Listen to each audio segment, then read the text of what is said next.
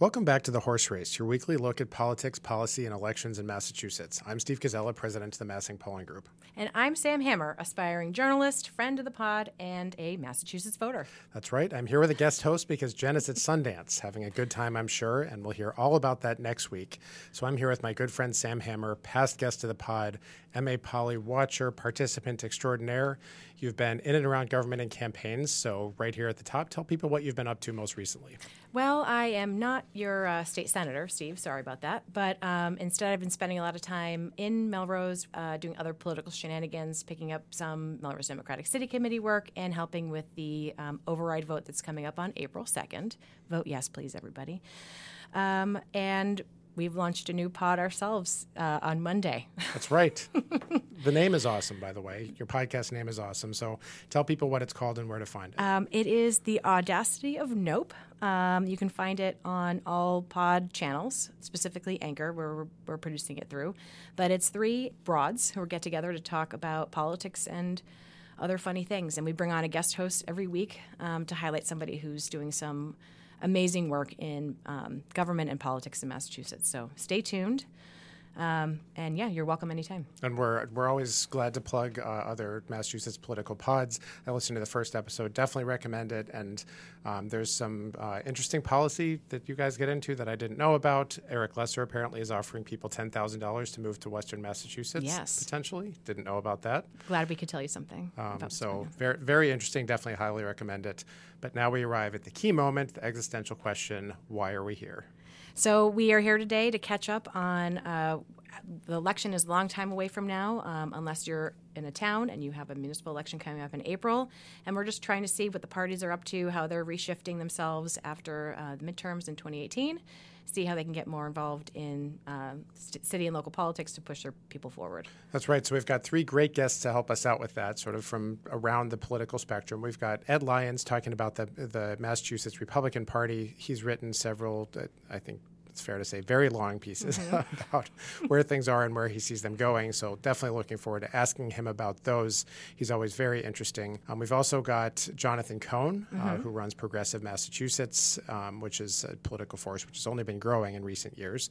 So to ask him about what he's up to this year and next year. And also coming in today is Liang of Emerge Massachusetts. She's the new executive director, and we've met her a few times, but it'll be interesting to see where the class is this year and what their vision is for Emerge in the next few years. Yeah, I'm excited about that because we had the previous executive director, Ryan Olson, on. We've had her on the horse race. We also had the chair of the board of Emerge Massachusetts in the past, Pooja Mehta, for actually our very first live event. And it's been a fascinating year, a fascinating couple of years in terms of the number of women who've been elected in Massachusetts and around the country. So just to hear her thoughts on where things go from here, very interested in that. So let's get going.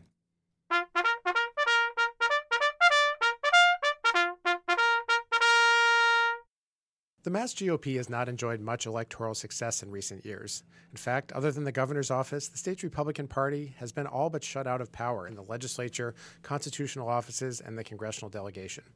There are different theories on how our state's politics got to where we are today, all but a one-party state. For one of those, we're joined by Ed Lyons, who's written, I think, a pretty long piece, it's fair to say, on where he sees the party headed and where it is today. He's the Lord of Long Reads and the Duke of Dissent. Ed Lyons, welcome back to the horse race. It's good to be back.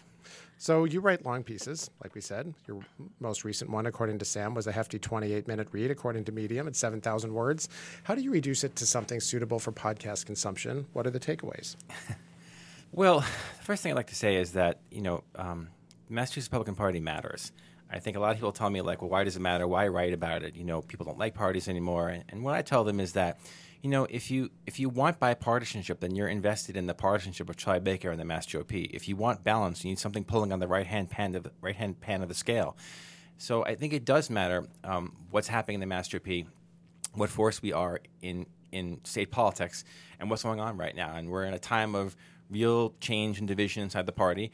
Baker is soaring and everyone else is struggling. And I think people are having a hard time reconciling that. So I tried to write about it to say that, the party is struggling and Baker is very appealing, but the party can't seem to get its act together and be more like him, even though he has control of the party for the most part.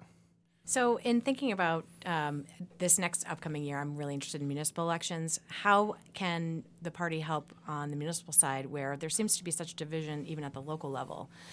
at the local city committee level, those who show up to these meetings tend to be on both parties, on one side or the other, at the fringes of political ideology. There seems to be no place for moderates to attend. Yes, I think the problem is the nationalization of our politics has sort of falling down like an acid rain into all of our state and local politics around the country. And you find people that are very upset because of what they're consuming at the national level, which really has very little to do with governing at the state and local level. And so it can be very frustrating. People sort of arrive at these meetings, with very strong opinions, and they're not willing to listen to anybody. What I hope is that for the Mass GOP is that we get involved in local politics in an almost nonpartisan sort of way. How do we sort of say, hey, the Baker administration has a great agenda for municipalities. How do we take that agenda into best practices for cities and towns and help them just improve themselves with as little partisanship as possible? I don't know if we can do that, but I think that would be a great thing for us to work on. So 2018 had some examples of candidates who I think tried to embrace something like the Baker model. You had Peter Tedeschi, who ran down in the 9th Congressional District, for instance. You had Anthony Amore running for Secretary of State, and both of them still were pretty far behind. So what different does the party need to do to help candidates like that, whatever office they're running for, be more successful? It's not easy. I think that, what's funny is even though people say our activists can be extreme, and sometimes they can be, the Republicans who actually win office are pretty normal. It's pretty rare that you have a Republican who's been elected who, sounds extreme or doesn't accept the consensus of Massachusetts politics around civil rights or something else or public health.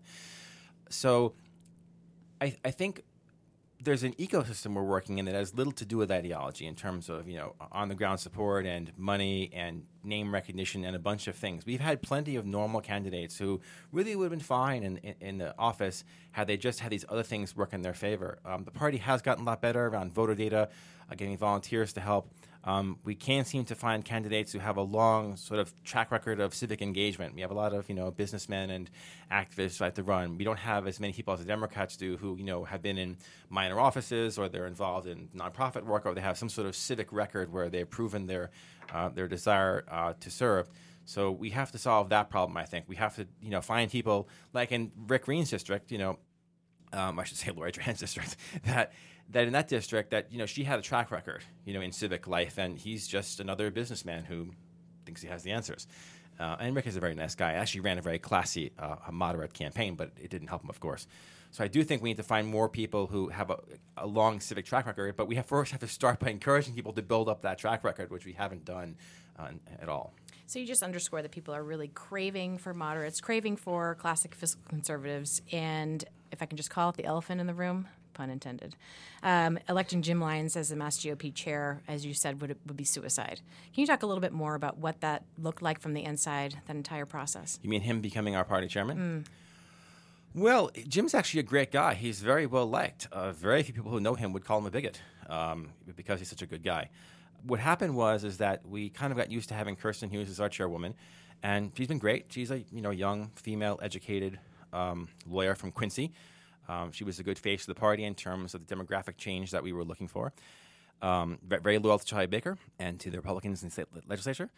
And, she decided that 6 years was enough. 6 years is actually kind of a long time for a party chairman of any party. And we were sort of caught flat-footed in terms of, oh, my goodness, we had this big, Baker had this triumphant win. We're doing with the blue wave and all that. Didn't go very well for us below Baker's level. And then suddenly there's a chairman's election. And, Brent Anderson has been party treasurer for a long time. Everybody knows him. He's respected. He's conservative. He's not. His views are not the mainstream. I don't mean that he's not mainstream, but his views are not in the middle of Massachusetts politics. He's more to the right, but he's normal. And he was sort of the person that we in the establishment thought would just take over. And then, Jeff Deal, tried out for the job for a while, but then didn't have support, went through counting noses. So then Jim Lyons appeared because he's looking for a job. And he sort of was the guy who the far right liked because they've always loved him, and also the guy who is very pro-Baker, and he's really genuinely pro-Baker. He's not just saying that he's held events for him. He's supported the convention of reliably. That Jim Lyons really is a pro-Baker guy. So the state committee at the last minute was seduced by the idea they could have it all, and they voted for Jim Lyons, despite the fact that demographically he's the wrong direction for the party needs to go. I have to read something that you wrote on Twitter where you often, for anybody who doesn't follow Ed, by the way, he's at Mysterious Rook. Very interesting, very funny. I'm a big fan. And lots of good chess jokes, lots of good jokes of many kinds. But also, you wrote this. You wrote that Jim Lyons' Mass GOP chairman bid instantly unites all the tribes of anti-establishment white people who can't win elections, like angry Tea Party conservatives, anti-religious conservatives, angry Trump conservatives, and only slightly angry libertarian conservatives. That sounds a lot different than what you're saying here today. Has he changed your view, or how did you get from there to where you are today? I haven't changed. I mean, it's true, the fact that a lot of people who don't like things about our state politics and who are angry about those things will all like a different part of Jim Lyons. So, the anti-abortion people love him. The people who, are fiscal conservatives love him. So there are a lot of different tribes in the party who will all like him. None of them have politics that would win a statewide election or win a federal seat or even win, most seats in the legislature. So, I think that when the far right says we can unite with the further right, that has nothing to do with convincing the 90% of people who live in the state who are not registered Republicans to vote for us. So my joke was to say the fact that, this unity is actually meaningless for winning more elections, even if it makes going to events feel better. Got it. So you have another piece coming out this week, more focused on Charlie Baker. Give us a little preview. Yeah, so I'm working on a bigger piece about trying to understand Charlie Baker, who's been such a riddle in our state politics, and he keeps being called an enigma, and people keep writing about him. They just have a hard time. They're trying to shoehorn him into footwear that they're familiar with, but they keep not succeeding, and they get frustrated about it. I think that in terms of the party, Baker sort of, he is a Republican, but he never talks about his Republican ideology. I think it's kind of funny that he's sort of his Republican character is like the invisible right hand of state government, that it's always at work, but you can't seem to identify it. He's only spoken in a partisan way about his Republican beliefs for 2 minutes and 50 seconds in the last 4 years, which was at the very end of his speech at the convention in April, when he briefly outlined the differences between his view of being Republican and the Democrats. It was brief, their applause was lukewarm, and it was over. And he actually ran a whole governance campaign without saying anything like that ever again, which was amusing. He does speak a little bit more about that in private and fundraisers with candidates. So it's not like he doesn't have partisan views. But I think one of the reasons why he's an enigma is because he actually doesn't talk about partisan things at all. He doesn't even like using the word Democrat. He prefers to say our opponents. He doesn't use the word union. He says special interests. That he's lexically, disconnected from partisan rhetoric, so nobody can recognize his Republican character. I wrote about it for Commonwealth Magazine, as you guys know, a few months ago, explaining some of how his Republican character affects state politics. But it really does matter what he believes. And the key insight is that he's actually not a moderate. He's decided to govern in a moderate way while keeping his Republican convictions. That takes incredible discipline, but explains some of the things that the public can't understand. I just have one really brief question to wrap it up.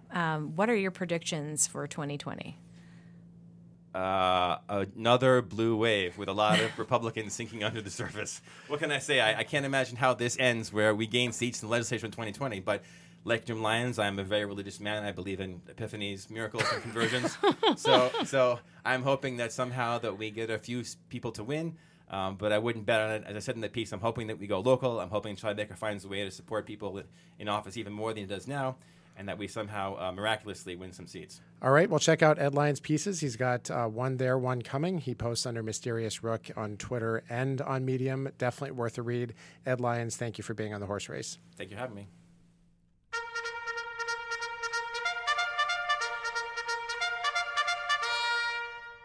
In the 2018 election season, we saw a seismic shift in Massachusetts where long-term incumbents were put out to pasture, usually by candidates challenging them from the left. This was not only true for Democrats, whose seats got pulled further left, but also long-standing Republican office holders losing to Democratic challengers. Our next guest was involved in many of these campaigns. He is a self-described super volunteer for progressive campaigns, the co-chair of the Progressive Massachusetts Issues Committee, and a Twitter slayer. Welcome, Jonathan Cohn. Thank you for having me. Twitter slayer was appropriate. Yes, Okay, I embrace it. So Progressive Massachusetts is a grassroots organization of voters who got very involved in the elections this last fall. What is your role in pushing a progressive agenda in the primary and midterm elections? Yeah, so note that from a number of different perspectives, both as individually and as kind of endorsements that we made, talking about, let's say, with Massachusetts races, is that a lot of people do focus on national elections a lot of the time, and we did have an amazing upset victory with in the 7th Congressional District. However, there's a huge gap that we often point out between where our state legislature is and where it could be. because a lot of people in Massachusetts like to think that we're the most progressive state that we could possibly be. And in many ways, we are better than other states on a number of rankings. But that doesn't mean that we're doing what we could be. And the fact that we routinely elect Republican governors means that there's some gap between reality and what people think, as well as the fact that our overwhelmingly Democratic legislature often doesn't do a lot of legislating. So one of the things that when Progressive Mass formed was about trying to change that dynamic in the state house and push things to the left, to more in line with where we think a lot of people in Massachusetts are. And one thing as well, to your point earlier, is it's stunning in Massachusetts is how rare contested elections are. That I know a few years ago, I believe this was in 2016, where Ballotpedia rated us as having the least competitive elections. And that's bad for democracy, and it's bad for policymaking, because if you have a single-party state and everybody thinks that they'll never face an opponent in the primary, never face an opponent in the general, they don't actually need to do anything because they're almost guaranteed re-election simply by maybe doing a few ribbon cuttings and showing up to work some of the time. However, when you actually do have contested elections, you get to have robust policy debates, and you get incumbents can be questioned on their record, and new candidates can arise. So let's talk about some of the policy specifics. I actually want to get to the rules that you all have been involved in discussing recently, including agreeing with the Mass Fiscal Alliance. Yeah. Definitely want to ask you about that. But first, let's talk about policy, because you talk about pushing the legislature to the left in terms of the issues. So give us a couple issues that Progressive Massachusetts will be involved in the upcoming session. So some of our top priorities are things that didn't happen in the last session that hopefully with some of the new first years as well as kind of a broader political environment will get more momentum. Let's say the Safe Communities Act, for instance, and one which the Senate passed a narrower version of, and that's to build state and local law enforcement's collaboration with ICE to make sure that Massachusetts is not being complicit with the federal mass deportation agenda. It also speaks to my prior point about the gap between what people think of Massachusetts and where it is that Member Representative Denise Prober of Somerville noted that in her more than a decade in the legislature, that the legislature had never once passed legislation to expand the rights of the immigrant population here, that they'll beat back Republican efforts to undermine rights most of the time, but we're not very good at that forward action. We're also very supportive of updating the funding formula for education, which the Senate passed last session, but it got caught in conference committee disputes at the end, where Massachusetts' state aid to local kind of cities and towns relies on a funding formula from 1993. And as I like to say, the music, the hairstyles, the television shows, and more from today and those of 1993 look very different. And a lot of the governing assumptions are different, and that's reflected in the cost assumptions, which lead to between $1 and $2 billion of shortchanged aid to cities and towns. Although I do hear Friends is coming back in a big way. Right, so. Exactly. I have 90s nostalgia. Like, I was born in the late 80s. I have 90s nostalgia. That also will be strong supporter of bold climate action. The legislature did the Senate passed a pretty comprehensive bill last session. You got some piecemeal things at the end of last legislative session, but we do need to see a lot more. I would also kind of underscore the importance of expanding voting rights. We did automatic voter registration last session, but like our neighbors in Maine, New Hampshire, Vermont, and Connecticut, we should have same-day registration so that on election day and also during the early voting period, people can register to vote. Since we're a young state, we have kind of a fairly mobile state, and if somebody moves within that 20 days before the election, they shouldn't be banned from participating. So in addition to policy and what policies the legislature pursues, you've had some very pointed criticisms about the ways that legislating actually gets done, specifically even about the rules and how the rules are being set this year. Walk us through and walk our listeners through what the controversy is and how on earth you and the Mass Fiscal Alliance came to be in agreement on this. It's a fascinating thing as well. It's always kind of I always love when looking at Congress when you see like strange bedfellows vote. So this is kind of a good example of that. And one thing I like to point out with the Massachusetts legislature is that although it's the second oldest deliberative body in the world, after the UK Parliament, they don't do a lot of deliberating, especially in the House, where kind of as a general matter of practice, if you have, let's say, bill gets filed, hundreds of amendments get filed, 2/3, maybe even 4/5, possibly even more of that will just get withdrawn without a moment of debate. And maybe you'll get one vote out of the whole thing before they all kind of unanimously or party line vote for something at the end. And to the point, just like with uncontested elections being bad for democracy, the lack of actual debate is bad for democracy. And that relies on, as I say, both the rules of the body and the norms that govern the body. So people constantly withdrawing their amendments and never standing for roll call votes, to some extent, is a norm. But there are also ways that you can improve the rules of the body to open it up and decentralize it so there's less power in the speaker's office. So some of the things that we had been talking about, for instance, it actually giving people enough time to read what they're voting on. And you can even see that with the rules debates themselves, where last week, I believe it was Thursday, it might have been Friday, but the Senate posted the full text of what they'll be voting on this Thursday, so that with an amendment filing deadline on Monday. So people had the time to read it, they had the time to talk with colleagues, talk with anybody outside that they were interested in hearing the opinion of, while they discuss what to do. The House, it went live 9 p.m. on Monday night, and they're voting on it shortly. And they'll even be taking amendments on the floor, and it's somewhat of a chaotic mess that's not conducive to good governance. But even with any legislation, one example that I point out is the community benefits districts legislation that the House passed last year, that they were told in the morning they were voting on it. They voted on it almost unanimously in the afternoon. And then afterwards, advocates actually found out what they voted on, and the ACLU and a number of other kind of advocacy groups got into action to explain to the Senate the very troubling parts of the bill, such as how it would allow private entities to infringe on First Amendment rights in public spaces, some cities and towns, and many of the representatives who voted on it were kind of, after the fact, horrified that that's what they voted on because they hadn't had time to actually read it. Another point that we're supportive of is posting the roll call votes taken in committee online. A fun fact is that the legislatures in 26 other states already do this, so it's not a particularly foreign or out there concept. And it's just a way of showing to constituents and even other legislators what people are doing, since it's important for constituents to know where their legislators stand, whether they're following through with what they told them that they were doing. But even for somebody in the building, it helps them to know what's happening to the bills that they support. And I like to speak of kind of a number of the rules of forms as actually empowering legislators themselves to do their jobs of legislating.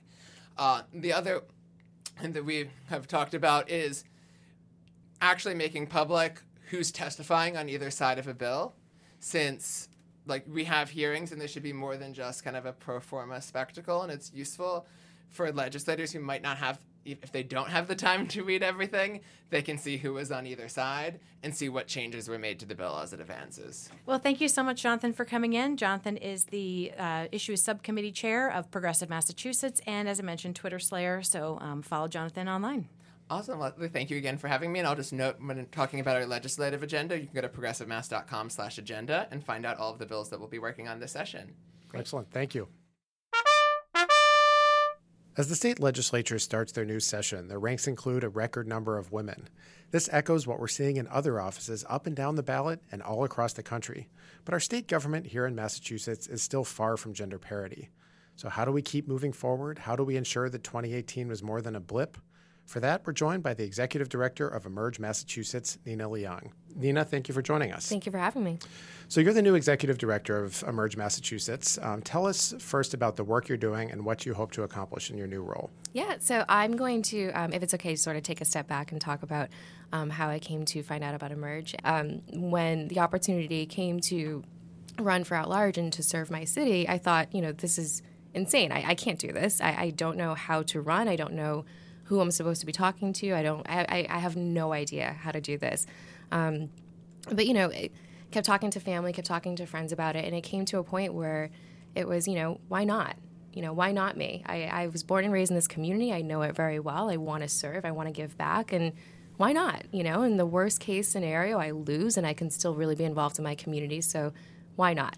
I was very lucky. I came to know some folks through other people, friends of friends, who are really entrenched in this industry and, had their guidance moving forward and running for office. And I won. But it wasn't without its challenges. And afterwards, I had come to learn about Emerge, and to this day, I'm always wishing that I could turn back time and, had taken the program before I ran for office, because, what Emerge has is so above and beyond just providing the tools to run for office. It's not just about, okay, well, this is what fundraising is. I had, again, done fundraising for other nonprofits and other organizations in the city, but I didn't know what fundraising meant for a campaign. I didn't know how much I had to raise, where the money goes if somebody hands me a check, how to spend that money and what I should be spending it on. I didn't know, if I get an amazing team of volunteers, what do I have them go do? All these little logistics that you don't know going into it becomes very difficult when it's all in front of you, and all of those pieces are so important. And so, again, I was very blessed to have the resources I did, but had I not, I probably honestly would not have run going into it.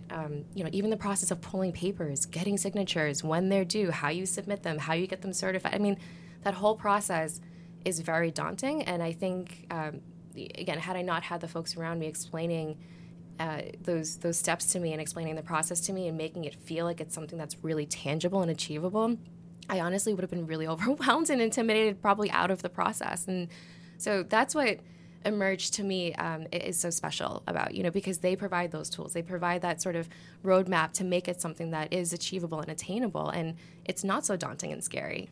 So the women in the class, though, are ready. They're at that point. They're at that aha moment already. Where do you see their passions coming from? Why are they there?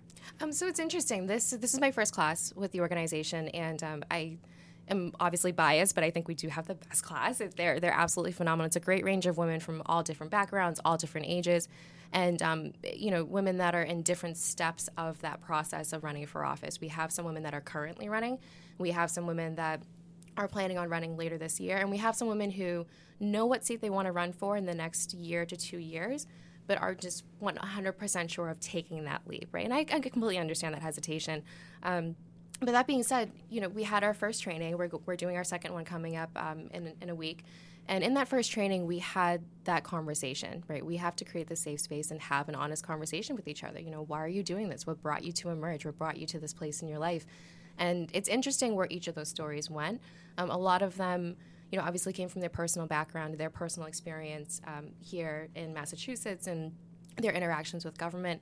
And other women just had, stories about their education or maybe issues that they were really passionate about, and that was the reason why they were running. So not all the stories are the same, but you could sort of see that even, the sort of core reasons behind it could either be a personal experience or a passion for an issue that they believe in. As we said at the top, the state legislature is about to have the most, or now does have the most women that it's ever had, but it's still only 29% of the total body of legislators. How do we as a state ensure that we don't stop there, that we don't grind to a halt again like we did when we first got to sort of the mid-20s, and then it took us 20 more years to add another few points? How does the progress continue? Do you see signs of it just in sign-up numbers? Where do you see it going from here? I think the way we continue it is honestly opportunities like this, where people continue to talk about it, where the conversation keeps happening, right? To pull it back to that other example of, why I kept thinking about running for office, people didn't let me stop thinking about it. And on a broader level, that's what we're doing here today, right? We're continuing this conversation. The elections are over, yes, but we didn't stop talking about it November 30th. We didn't stop talking about it in December. We are still talking about it today. You're doing the work, you're getting the word out, and hopefully folks that listen to this will talk to their friends and talk to their peers and continue that conversation.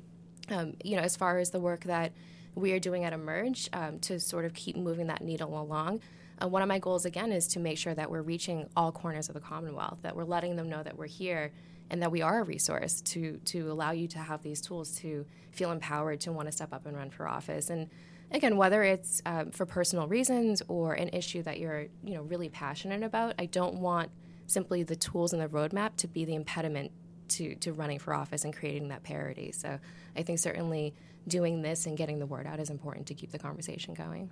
And you said before we started that you have a recruiting class that's this year twice as large as the one you had last year. And the one last year was, quite remarkable in terms of the outcomes that were produced and the number of, new legislators and new office holders up and down the ballot.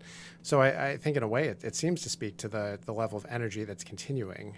So I found that statistic remarkable, that the number has gone up, continued to go up so much even after 2018, which appeared to be a watershed moment. Yeah, and I do have to take a moment here to give credit to the previous executive director, Ryan Olson, who is still with Emerge, but now on the national affiliate, Emerge America. She does programming now for them, but she had been with the organization for 3 years and, certainly created big shoes for me to fill. The outreach and the work that she did with, strengthening our programs and making sure that folks here in Massachusetts know that we exist and that we are here. The number of applicants we had this year is a direct result of that work. And it's, that network that she had created, not just within the organization with herself and the board that we have, but also within our alumni network. I mean, going into this year with this huge applicant pool, all of the folks who conducted interviews were our alum. They're coming back, they're investing in the process. They're also staying engaged and, getting this sort of message across that we are all here and we exist to support one another. So, it's an amazing number. It's a remarkable number. I hope to continue to grow it over time. And, I hope to be able to continue what Ryan set up for us to be really successful. Well, as an alum myself, I'm very grateful for the opportunity to learn in this program. But if there are others out there that are considering wanting to run for office, how do they find you? So we are located right here in Boston at 15 Court Square, Suite 900, up with NARAL's offices as well. We're very grateful to them for the collaboration. And also they can just go to our website and find my email on there. They can find the cell phone to the organization that goes directly to me, and I'm more than happy to talk to anyone, grab a coffee with them. I really do encourage folks to understand it's an open door policy and that we're here to answer questions. I know, again, just from going through it myself, that it's a very sensitive thing to go through this experience, right? And think about putting yourself out there and finding out who you can have those kinds of honest conversations with. And first and foremost, we do encourage that open door policy, that sort of vulnerability, but most importantly, confidentiality above all else, right? We're here to make sure that this is a safe space for you, that we're giving you these tools, but also that you can be honest with any questions or concerns you have. Great. All right. Well, Nina Liang, Executive Director of Emerge Massachusetts, thank you for joining us. Thank you for having me.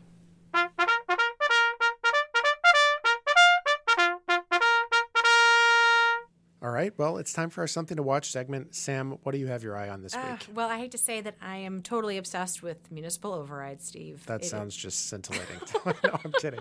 It actually is quite interesting. For those few listeners to the pod who don't know what that is, explain what an override is. Everyone turn it off at this point, though. So back in the 80s, the great 80s, there was a ballot question that passed Proposition 2.5, which restricted municipal electeds from raising property taxes past 2.5% each year. And so if a city or town needs to raise more funds in order to balance their books or to do anything extra, they have to take it to the ballot. The people need to decide to intentionally raise their own property taxes. And so in Melrose, Massachusetts, we have an override. There are a healthy handful of other cities and towns that are doing it at the same time, and it's exhausting. So the election, again, as I mentioned earlier, is April 2nd. I'm interested to see how it goes from being on the campaign and knocking on hundreds of doors.